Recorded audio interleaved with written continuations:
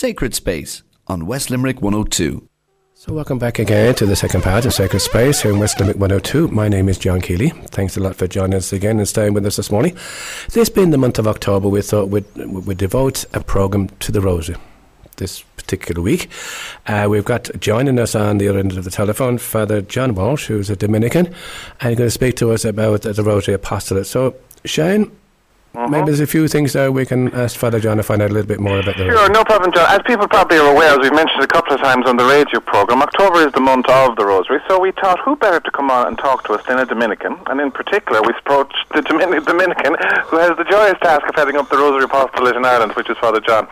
So, Father John, I suppose a question would be, in this day and age, what is the point of the Rosary? To say what's the point of the Rosary is, as we Dominicans would say, what is the point of the Gospel even? Because the Rosary is the Gospel on a string, basically. It's the life of the Lord, His joyful life, His sorrow and His glory. It's the compendium of the whole Gospel, all on a string. Therefore, the Gospel unread, but actually meditated on beads. So it's the Bible on a string, basically. So to say that it's irrelevant or it's not modern is to even put the Gospel itself onto a shelf, you know. So it's actually the Gospel prayed physically, meditated, contemplated in the heart. So it's the life of the Lord before us, but prayed on simple beads. That's what it really is, you know. In terms of, I suppose, the history of the Rosary, of course, there is a bit of a dispute, of course, between yourselves and the Carmelites in this regard, I think, isn't there, as to where the Rosary came from? Well, we were founded before the Carmelites. We reformed the Carmelites in the 15th century. I'm sure the Carmelites would agree with that. We'll keep going. We were founded in 12. This next year is 800th anniversary of the Dominicans. The Rosary, the scapular was given to the Carmelite order, the bronze scapular, but the Rosary itself was given to our Father St. Dominic during the time of the Albigensian heresy, which he was trying to defeat through simple preaching. And Our Lady, according to tradition, appeared to him in a forest in France, and he was very down himself because he felt he wasn't getting through to these Albigensians who denied that the incarnation of Christ, that Christ could take on human flesh. And Dominic preached that God loved the world so much that he took on the human flesh. Therefore, God knows what it's like to be a human. And they denied that, said, no, it must have been only a spirit. It could not have taken human flesh. It was an image of him, but actually couldn't have been. So Dominic was a preacher of the incarnation from the very beginning. He was defending that Christ had a human heart, a human mind, human eyes, but yet was divine. And that's where the Rosary comes into. The Rosary is a preaching of the incarnation from the moment of the Annunciation to the coronation of our Blessed Lady at the very end. So it's the whole life of the Lord that, yes, God came on this earth, walked this earth in his feet. So Dominic preached that, and we know, therefore, it's so much part of our Dominican charism is preaching the incarnation. Yes, God loves us so much because he understands what it's like to be a human, which is a real scandal to our modern world because we prefer God to be at a distance. But with the Lord Jesus himself, he comes in the human flesh. So we can no longer say to him, you don't know what it's like down here. He says, I know better than you. And his life is left to us as a pattern. There is joyful, there is sorrow, and then there is glory. We all have joy, and the joy gives us strength to live through sorrows if we have the Christian faith. And the sorrow. Well, I suppose two things that have just struck me there. I suppose while yes, there is almost. It's interesting how heresies kind of repeat themselves in some ways. Absolutely. In that there's a tendency to almost deny the humanity of Jesus in some corners, but also there's also kind of an impetus out there to say, well, Jesus was just a holy man. He wasn't really God either. But Jesus never says in the Gospel he was a holy man. He never says he was a teacher. He never says he was a nice guy. He never called himself a prophet. He only calls himself one thing, the Son of God. Now, you have to take that or like it or hate it. And that's all he says about him. The world says other things, but the Gospels just say one thing. He never denies who he is. He says, I and the Father are one. Now, you can take it or like it, one or the other. He therefore is God, and we have a choice either way. And that's why he says to St. Peter in the Gospel, who do you say I am? And that's a real question for our modern world. Is he the nice guy? Is he a teacher? Is he just kind of his time? Jesus never says that. He says, I am God. If he's not God, well, that's the basis of our faith, isn't it? Exactly. And I suppose one of the things I suppose that people might say about the Rosary is that for many people it's the whole thing of praying it, and the structure of it in many respects. And it's interesting, actually. I hadn't quite realised that while the Rosary, before the additional mysteries put in by Pope John Paul II, the 150 Aves and Patres, Hail Marys and Our Fathers, was kind of to represent the 150 Psalms. Is that true? Yes, that's its basis, and its basis of counting it, which began in Ireland and in the Desert Fathers, was using stones to count out the 150, because some monks couldn't read. Therefore, they would recite 150 Our Fathers, and it was called the Pater prayers. That developed then with the Psalms, the tradition of the 150 Psalms. And this counting of beads and counting of stones to keep this rhythm. And it was the whole thing of it, as we say, it's repetition leading us deeper and deeper into a mystery. If you constantly repeat something, it's constantly growing on us. We're constantly getting to know the word, and the words themselves become part of us. So it's very deep within the human psyche to count things and to keep a record of things. I suppose it's just the kind of minds we have. But its based is on, and it's what is called Our Lady's Psalter. The Psalter is the 150 Psalms. The Rosary is known as Our Lady's Psalter. It's Mary's special way of praising God, because the Psalms are the prayers of Christ himself. He prayed those, he knew them off by heart as a Jew. And this is Our Lady's special Psalter. It's actually Mary's thoughts. It's Mary's heart. It's what she was thinking. It's the life of her son, what she's thinking about. And what we do is we actually pray with the mother.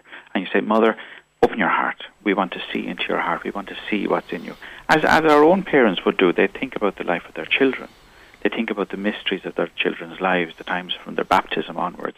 And if you ask any mother, she can trace the life of each of her children and what they did and what they didn't do, and if they got lost or their first day in school, the communion, confirmation. Mothers remember these mysteries, as do fathers. And what we do with the Rosary is you're sitting with the mother and you're saying, tell me about your son, because I know his mysteries will give me life. Father, can I just come in there? You were just speaking there about mysteries. So we have two sort of elements. We have the Our Father, 10 Hail Marys per decade. Yeah. And in each decade then we have a mystery. Can you just go through those with us, please, in terms of the joyful and the sorrowful and the joyful and the reasons? The joyful mysteries they begin with, they're all based in the Gospels.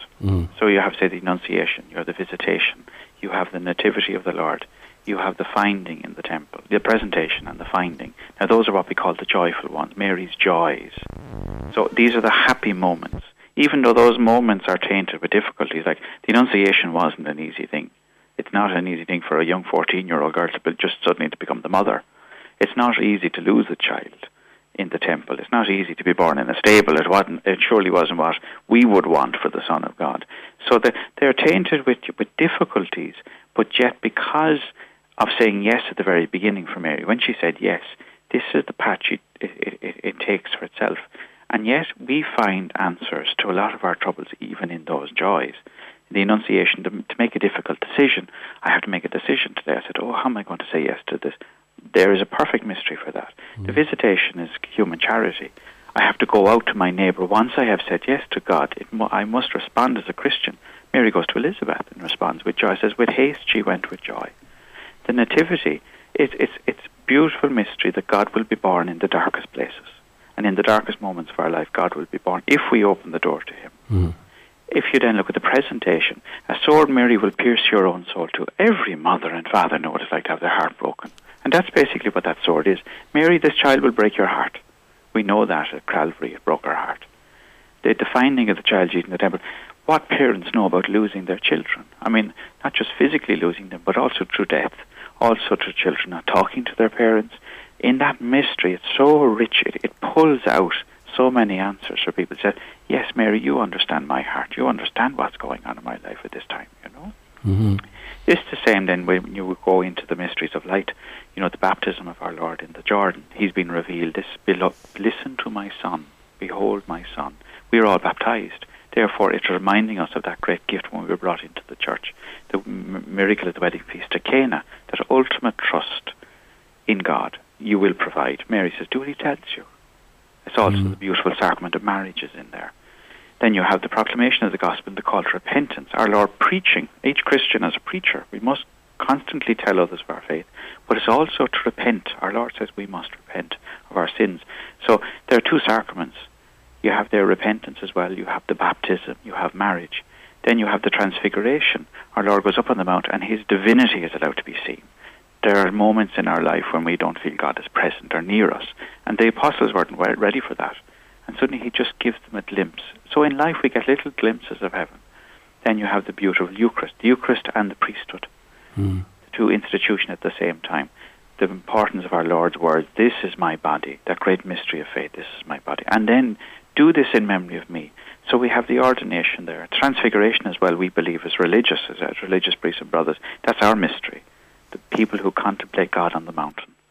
So you have all of that beauty there in the mysteries of light. Then you have the sorrows. The Lord is abandoned in the garden. How many of us have been abandoned by friends? How many of us have been let down by friends and family, feel alone in the world and lonely? Then you go into the next one. The Lord is crowned with thorns. How many of us are the agony at the pillar is the other one? How many of us are inflicted by sicknesses? We're scourged. We're accused in the wrong. That's really there.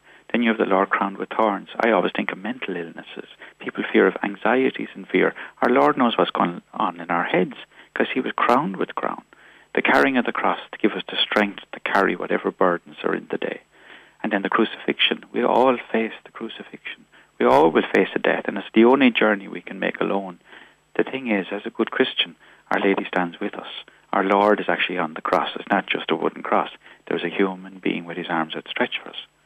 Then you go into the glorious mysteries. You have the resurrection, the hope that we have that when we close our eyes on this world, it is into heaven that our eyes will be opened because of Christ has passed through that lonely journey to the Father. The ascension, that we will rise with him. You go in then into the descent of the Holy Spirit. Mary is there with the apostles. She's keeping them together who were full of fear, and the Holy Spirit comes down like a great magnet and pulls them together as one. Then you have the glorious Assumption of our Blessed Lady. That's the honor that is given to her, her body and soul, immaculately conceived, preserved free from all sin. And because of that, she's raised to the glory of heaven. Again, it's pointing us forward to heaven. And then the coronation as Queen. Queen of heaven, Queen of earth, and Mother of the Church. That is it's the crown of thorns glorified that all of us have. And that's the promise. I mean, all of our human life is spanned out in those mysteries. Why? Because God has gone through it. God has lived it for us. Beautiful. And really that's something now for us to take on board, and thank you so much for that. These are then divided up during the week, isn't that right, Father? That's right. The joyful are traditionally said on Monday, the sorrowful on Tuesday, and the glorious on Wednesday. Pope John Paul, the mysteries of light they were offered to us, but they're not necessary. He left it open to us to celebrate them or not, and they're traditionally said on a Thursday. Mm-hmm. And on Friday we go back to the sorrow, and on Saturday joyful, and always glorious on Sunday. The rosary, traditionally, when you look at Spanish Dominicans back in the 14th and 15th century, there was over 35 mysteries. Wow. And it was Pope Pius V, the Dominican Pope, who actually codified it down into the three sections. Mm-hmm. There was the Magi, there was the proclamation to the angels, there was the woman at the well. All of these were mysteries that were there, and basically it was the gospel, constant stories coming out of the gospel. But it was Pope Pius himself codified it, because you'd have a string of beads that would go from all the way from Limerick to Dublin if you put them all on, And I suppose one of the thoughts that comes to my mind sometimes when I'm saying the Rosary anyway, or praying the Rosary, do I concentrate on saying the Hail Mary and count them and make sure I don't go wrong, or am I trying to think about the mysteries and reflect on the mysteries? I think the beauty of it is that for some people, Our Lady of Fatima, when she appeared, she says, keep my company while meditating on the mysteries. Keep me company. Therefore, the Hail Mary, the repetition of the Hail Mary, Hail full of grace, the Lord is with you. It's the gospel prayer. It's the gospel. It's not, the church never made it up. It's the gospel. So you're using these words to Our Lady, if you wish to use it that way, and say, well, people say, oh, it's repetitious. And you say, no, well, how many times do we say, I love you to someone? You never get fed up of hearing that. No. A child never gets fed up of it. Therefore, you're reminding Our Lady constantly, Hail full of grace. Surely a mother would love to hear that. She's heard it from the angel. Some people, the mantra of those prayers should lead us deeper. I always encourage people in the apostolate, is to use the little prayer books you get all over the place in our shrines now, with little pictures of the mysteries. That helps the meditation. You can flip from one to the other. And, I mean, you're only a human. The human mind, St. Thomas Aquinas says, can only concentrate for the length of an Our Father without being distracted. Therefore, I don't think it makes much of a difference to God if you're going around thinking of your dinner in the middle of the glorious mystery. Yeah. The thing is, you can go from the words into the mystery of the words. And the idea is, it's like a river flowing. A river has banks. The banks guide the river. The words are that which guides the river, is the contemplation, and the words are the banks that keep it flowing. You can jump onto the bank for a while and have a rest. There's no problem with it. I like it. Father, you just mentioned there about the apostolate. What do you guys do with the Rosary Apostolate? The Rosary Apostolate and Confraternity was founded in the 15th century by Blessed Alan de la Roque, who was very famous. He wished to bring people together to say the Rosary, but the most important thing was to say one Rosary a week and to offer it as a spiritual communion, to give it to what the Dominican order has always called this confraternity. So the confraternity basically is thousands, it's the biggest confraternity in the church. It's thousands and thousands of people throughout the world offering one rosary for each other as members of a confraternity. So you're giving away, you're making this spiritual donation of your rosary every week for the confraternity as a body. So when you offer your rosary, you're sharing in the rosary of thousands of people from one end of the earth to the other. The spiritual benefits of that alone, of all that intercessory prayer, of one family.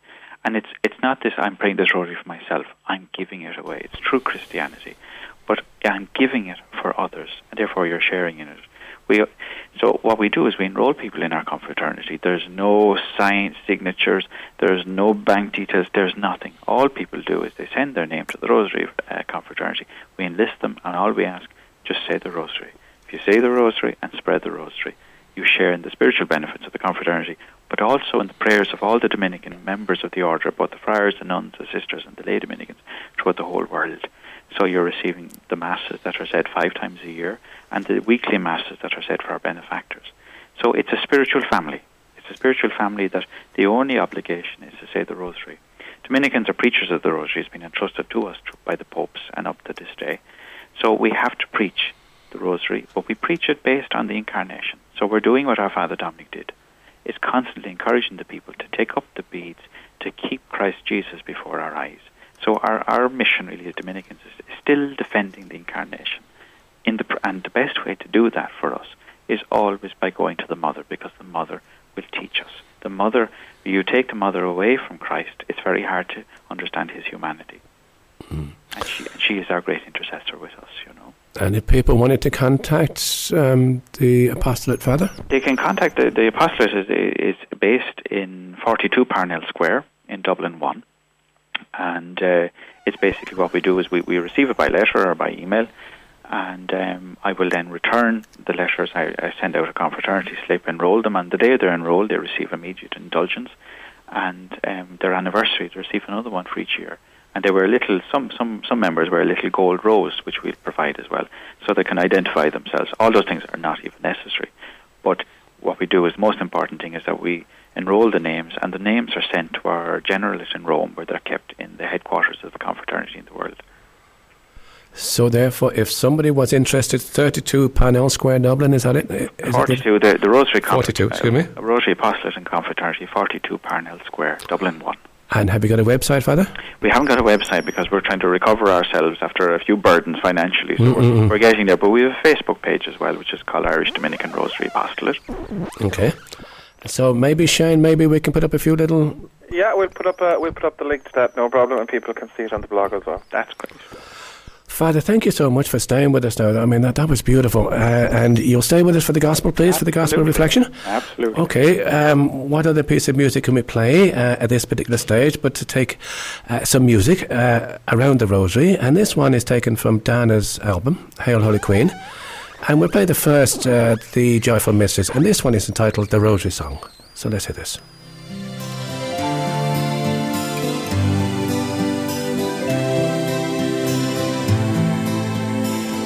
The Rosary is a prayer in which the Holy Spirit invites us to contemplate the life and mysteries of Jesus through the eyes of his Mother Mary.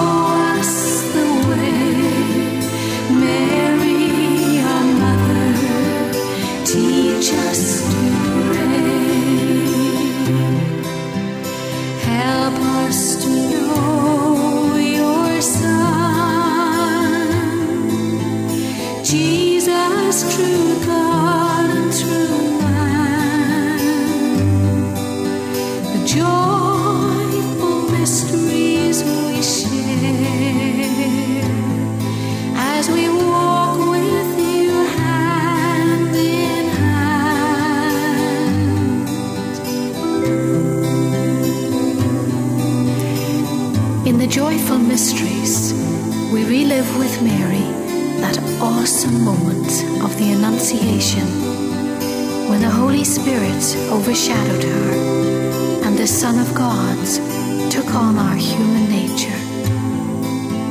In spirit, we are present when in Mary's womb he visits Elizabeth and is greeted by her unborn child. We are with the shepherds at the birth of Jesus in Bethlehem. We look on when they bring him to the temple to present him to the Lord. We sense the panic and relief of Mary and Joseph as they return to Jerusalem and find him in the temple.